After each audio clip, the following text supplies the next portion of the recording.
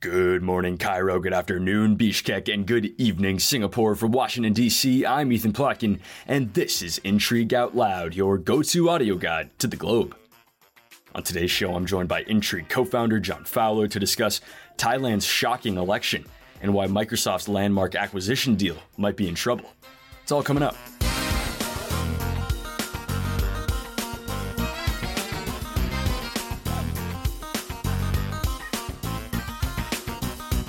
Morning, John. How are you? I'm very well, Ethan. And how are you? I'm doing great. We're actually in person today. Yeah. It's pretty cool. Yeah, it's a bit weird. You came into Washington, D.C. What are you doing here? Meetings and giving some remarks to a very esteemed law firm tomorrow. Oh, very nice, very nice. And I'm glad to have you in person because in the past, I noticed that you look down at your computer every now and then. I think you've been taking notes. This time, computers are gone. This is just mano a mano. Yeah, the quality may be significantly decreased, but we'll give it a go, eh? So we're talking about Thailand's elections today.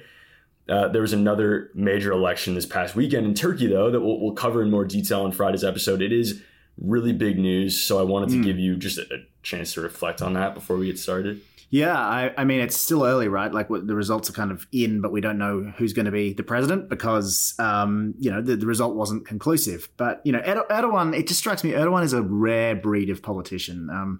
He's just a real survivor. He uses everything he's got in his power, state institutions, every lever of power to stay in power. I heard the election described on another podcast as a free-ish election, but on a very, very tilted field. And I think that kind of sums up the state of the Turkish political environment. I think one of our favorite geopolitical analysts, Jacob Shapiro, kind of cautioned everyone not to pay too much attention to the polls before the election. And the polls obviously said that the opposition was going to win. That hasn't happened, so he was right again.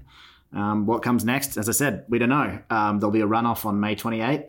I think a lot of people in the West might be hoping that Erdogan goes away, but we might be stuck with him for a while yet, I suspect. Agreed on all accounts. And you gave away a lot of what I'm looking forward to talking to with the guest on Friday. So I apologize. Maybe I'll just cancel. Well, John, let's head 7,000 kilometers southeast to Thailand now. What were the results of that election? Yeah, I think Turkey's election kind of took up a lot of the airtime over the weekend, but the Thai election was a pretty interesting one to watch as well. I think we'll probably be coming back to this in the future because even though the voting is over, Thailand technically doesn't have a new government yet. Two parties emerged victorious from the vote. The Move Forward Party, which won 151 of the 500 seats, and the Pheu Thai Party, I hope that's a passable pronunciation. Yeah. Good. They won 141 seats of the 500. A pretty surprising result for a few reasons. First of all, Pheu Thai had been the country's largest party, more or less since its founding back in 2007. It was founded by the former Prime Minister Thaksin Shinawatra, whose younger sister Yingluck also became Prime Minister, and the current leader is Thaksin's daughter. So, most expected a party with, really, a pretty tight grip on power. They expected them to win the most seats this time around as well. But Move Forward actually came out of nowhere not nowhere, but out of the rearview mirror to win the day. Well, kind of nowhere. I mean, I want to pause there. I know you said that the result was surprising for a number of reasons, and I want to let you list those. But what's the deal with this Move Forward? I was just starting to hit my stride. No, it's a fair question. So Move Forward is the successor party to a party called the Future Forward Party, or Future Forward, which was dissolved by a very controversial court order back in 2020. And it was probably Move Forward's leader, a guy named Peter, now I'm going to get this right, Limja Roenrat. If there are any Thai speakers, you can tell me how bad I mispronounced that. But I'll just call him Peter for the rest of this. Yes, let's do that. So this guy, Peter, he was probably responsible for most of this electoral success that they had over the weekend. He's only 42. He's Harvard and MIT educated, a successful businessman. And in 2008, he was listed as one of Thailand's most eligible bachelors.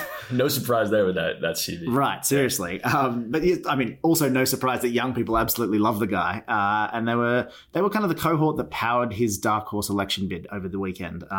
And their enthusiasm for Peter is probably reflected in voter turnout, which reached an all-time high on Sunday of 75%. But what makes Move Forward so notable, I think, is, and this brings me back to what I was kind of mentioning earlier, is that they are pretty progressive for Thailand. The party is pro-democracy, anti-military rule.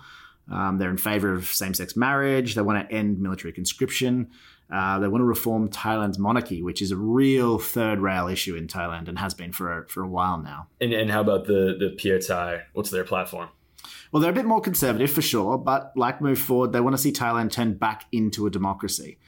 So on Monday, they agreed, alongside a number of the smaller parties in Thailand, to combine forces and form a coalition government under PETA's premiership with about 309 seats, so a majority. Oh, that's it then. 309 out of 500 seats. What are we doing here? That's more than enough to make PETA the new prime minister. You know better than that. It's not even close. You know much better than that. The reality is it's up to Thailand's parliament to vote and approve of the new government. The pro-democracy coalition, as you mentioned, 309 out of the 500 seats in the lower house. But Thailand's upper house, the Senate, has 250 members, and they've all been appointed by the ruling military junta since a new constitution was introduced in 2017. So that means Pitt actually needs 376 votes to become prime minister, and he's 67 shy of that now. So that's it then. 309 out of 750 seats. That's not nearly enough to make PETA the new prime minister. Again, not quite. It's not totally clear yet. I mean, the military government that's led Thailand since the coup back in 2014 has become exceedingly unpopular in the country. It was made pretty clear back in 2020 and 2021 when hundreds of thousands of people protested right around Thailand in response to the dissolution of Future Forward, the political party I mentioned earlier. I think protesters were also upset with the 2017 constitution. They're upset with the corruption, the human rights abuses. They're upset by Thailand's lèse-majesté laws, which are some of the harshest in the world. They forbid criticism, any kind of criticism of the country's monarchy, and punishes certain speech with up to 87 years in jail. They're actually the only country to have made those kinds of laws more strict since the end of World War II, which I thought was pretty interesting. But anyway, if those protests weren't enough to prove that people in Thailand were fed up, I think these elections are fairly definitive, right? Yeah. So yes, the Senate could vote to reject the election results and keep and this new young bolshe leader for Thailand and maintain the current prime minister. But I think that move would be very risky and met with a lot of backlash. And as Peter said as much in his press conference on Monday, he said, and I'm quoting here, with the consensus that came out of the election, it would be quite a hefty price to pay for someone who's thinking of abolishing the election results or forming a minority government. And I don't think that the people of Thailand would allow that to happen. I can't believe you were able to memorize that quote. No notes, Ethan, no notes. So, John, that makes sense what you're saying. It seems like the military is in a bind here. And it's because they've baked so many contradictions into the system, right? They want the appearance of democracy without a genuine opposition. Mm-hmm. They want civilian rule without civilians, which is hard to do. But I think now they kind of have to make a choice of what they actually want. Yeah, I think you're right. It's really at a crossroads. It's a bit of a cliche, but it's true. Which direction the military ultimately chooses to go in will have major consequences, to state the obvious. Thailand's economy has flagged behind its regional peers in all sorts of metrics over the past decade. And if the junta willfully rejects the will of the voters after giving them the opportunity to vote and make their voices heard, the turmoil that might ensue from that will sink the country even further. And I mean, you only have to go to Thailand's northwestern border, I think it is, northwestern, with Myanmar to see what happens when a country, or to a country, when the military loses the plot and is determined to keep power at any costs. I mean, it's almost unthinkable to me that could happen in Thailand. And I'm not saying it's likely, but, let's just say we'll be watching this one pretty closely.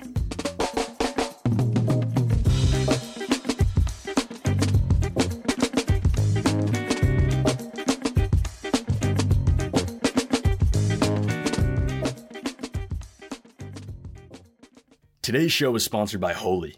With Holy, you can earn cashback, rewards, and discounts on everything from mental health and fitness to personal care and productivity.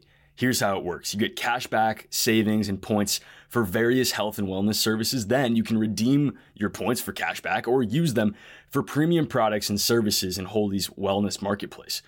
Check out the show notes to learn more. Holy is the credit card to make health and wellness affordable again. All right, welcome back. John, most people will know you as Intrigue's co-founder, but they may not realize you're also our lead video game correspondent. Oh boy, you've dug me a hole there. I'm actually a purist, Ethan. I haven't played video games since the days of Sega Mega Drive and Super Nintendo, which, they don't make them like they used to. That makes you sound way less cool than you think it does. That's a fair point. I suspect a fair bit older than I would like to admit as well, right? All right, well, our lead video game correspondent, take it away. Okay, well, yeah, this, my coolness or lack of it notwithstanding, this is a big story, I think. It's gone a little bit under the radar because it's about gaming. Not something you normally kind of associate with geopolitics. Anyway, late on Monday, the EU's antitrust regulator actually approved Microsoft's plan to acquire the video game maker Activision Blizzard for around $70 billion US. And if that sounds like a ton of money, it is. If ultimately successful, it would be the largest consumer tech merger in several decades. And it could really shake up the industry. The EU took the case really seriously because of just how disruptive they say the merger might be. In exchange for their approval, the EU got Microsoft to agree that any Activision titles, any games, and there are some huge ones, right, like Call of Duty and World of Warcraft, those games would be made available not only on Microsoft's Xbox platform, but across the spectrum, so PlayStation, Nintendo, and so on. If a game called World of Warcraft isn't geopolitical, then I don't know what is. Not a bad point. Yeah, I hadn't thought of that. But I've learned from story one that there's a lot of nuance in these sorts of conversations. Exactly. So I'm guessing that Microsoft will need more than just the EU's approval for this to go ahead. Yeah, right again. Nuance is the word of the day. So the wrinkle to this one is that a couple of weeks ago, the UK's antitrust regulator, the Competition and Markets Authority, they blocked the deal on grounds that Microsoft's assurances didn't go far enough. Basically, they said that the regulators said that they would have to be constantly monitoring Microsoft to ensure that it wasn't withholding games from other consoles, other platforms, and said that the acquisition could lead to, quoting again, reduced innovation and less choice for UK gamers over the years to come. What makes that dichotomy interesting, I think, is that only a handful of years ago, of course, the UK was part of the EU, and it would have had, much less sway over the decision.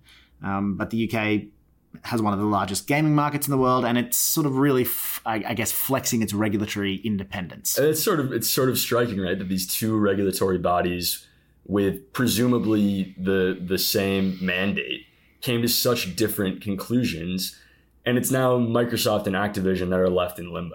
Yeah, I think that's right. I mean, don't laugh, but I think it goes to show how difficult it can be for multinational companies. Perhaps doesn't engender a lot of pity, but those law firms you were talking to really convinced you. Exactly. They've got to be, right. But seriously, there's such a wide range of regulatory regimes that companies have to sort through now, and they often contradict each other. So even with the EU's approval, and not to mention that Microsoft has already gotten Saudi, Brazil, Chile, Serbia, Japan, and South Africa, they've all already approved this deal. But Microsoft still needs to get the UK, China, South Korea, New Zealand, Australia, and the US. And regulators in the US have already sued Microsoft to block the deal. It bears mentioning here that a few tech analysts have called the UK's threat to stop the acquisition pretty stupid because it fundamentally misunderstands the nature of the gaming market. But regulatory competence is a whole nother podcast, Ethan, and we don't take sides here, right? No, we don't. But John, for a deal this size, it makes sense that it would require a lot of global buy-in. Yeah, absolutely. Plus, whether or not you want this specific deal to go through, I think what we're seeing is that national regulators are beginning to delineate their power over big tech. I think it's fair to say that regulators have struggled to grapple with the supranational influence of these giant tech companies. Jurisdictions right around the world are realizing that decisions, made in Silicon Valley or Seattle, in Microsoft's case, are setting the global standards for tech. And the EU in particular, but the UK clearly as well, they don't like that, and they're starting to flex their muscles and dictate terms back to these companies. Yeah, it'll be interesting to see how far this stuff goes. I mean, it's hard to imagine these companies doing business in all these jurisdictions if going forward each jurisdiction has different rules. I think we've both talked about our desire for a global government. But did we? I forgot about that. One. Maybe that was just a fever dream. Fever dream. But right, I mean, if each jurisdiction has different rules, the cost of compliance would be prohibitive. Yeah, exactly. I mean, it could lead to a real splintering of tech along national lines. I'm not saying that's a bad thing or a good thing, but it would be very different to what we have now.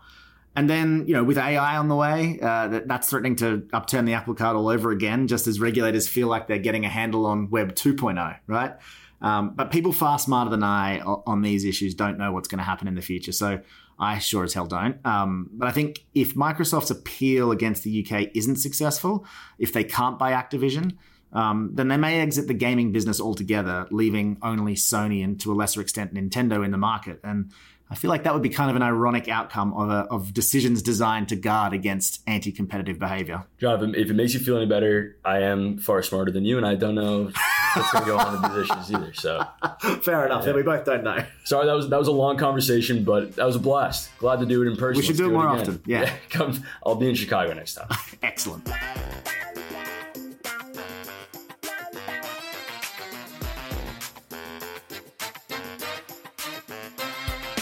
Here are a couple other stories we're tracking today.